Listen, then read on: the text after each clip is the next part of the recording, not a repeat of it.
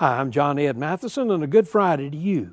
Several years ago, a 19-year-old boy named Dennis robbed a bank in Canada. He got $6,000. He was caught and sentenced to several years in prison. Interestingly, he used a .45 caliber Colt automatic gun, which is an antique made by the Ross Rifle Company in Quebec City back in 1918. The pistol was worth $100,000. What he had in his hand was far more valuable than what he stole.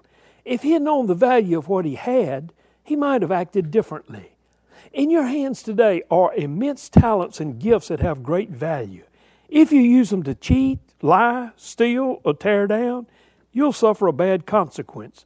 Use them for God's purpose, and your life will be full and fresh and abundant.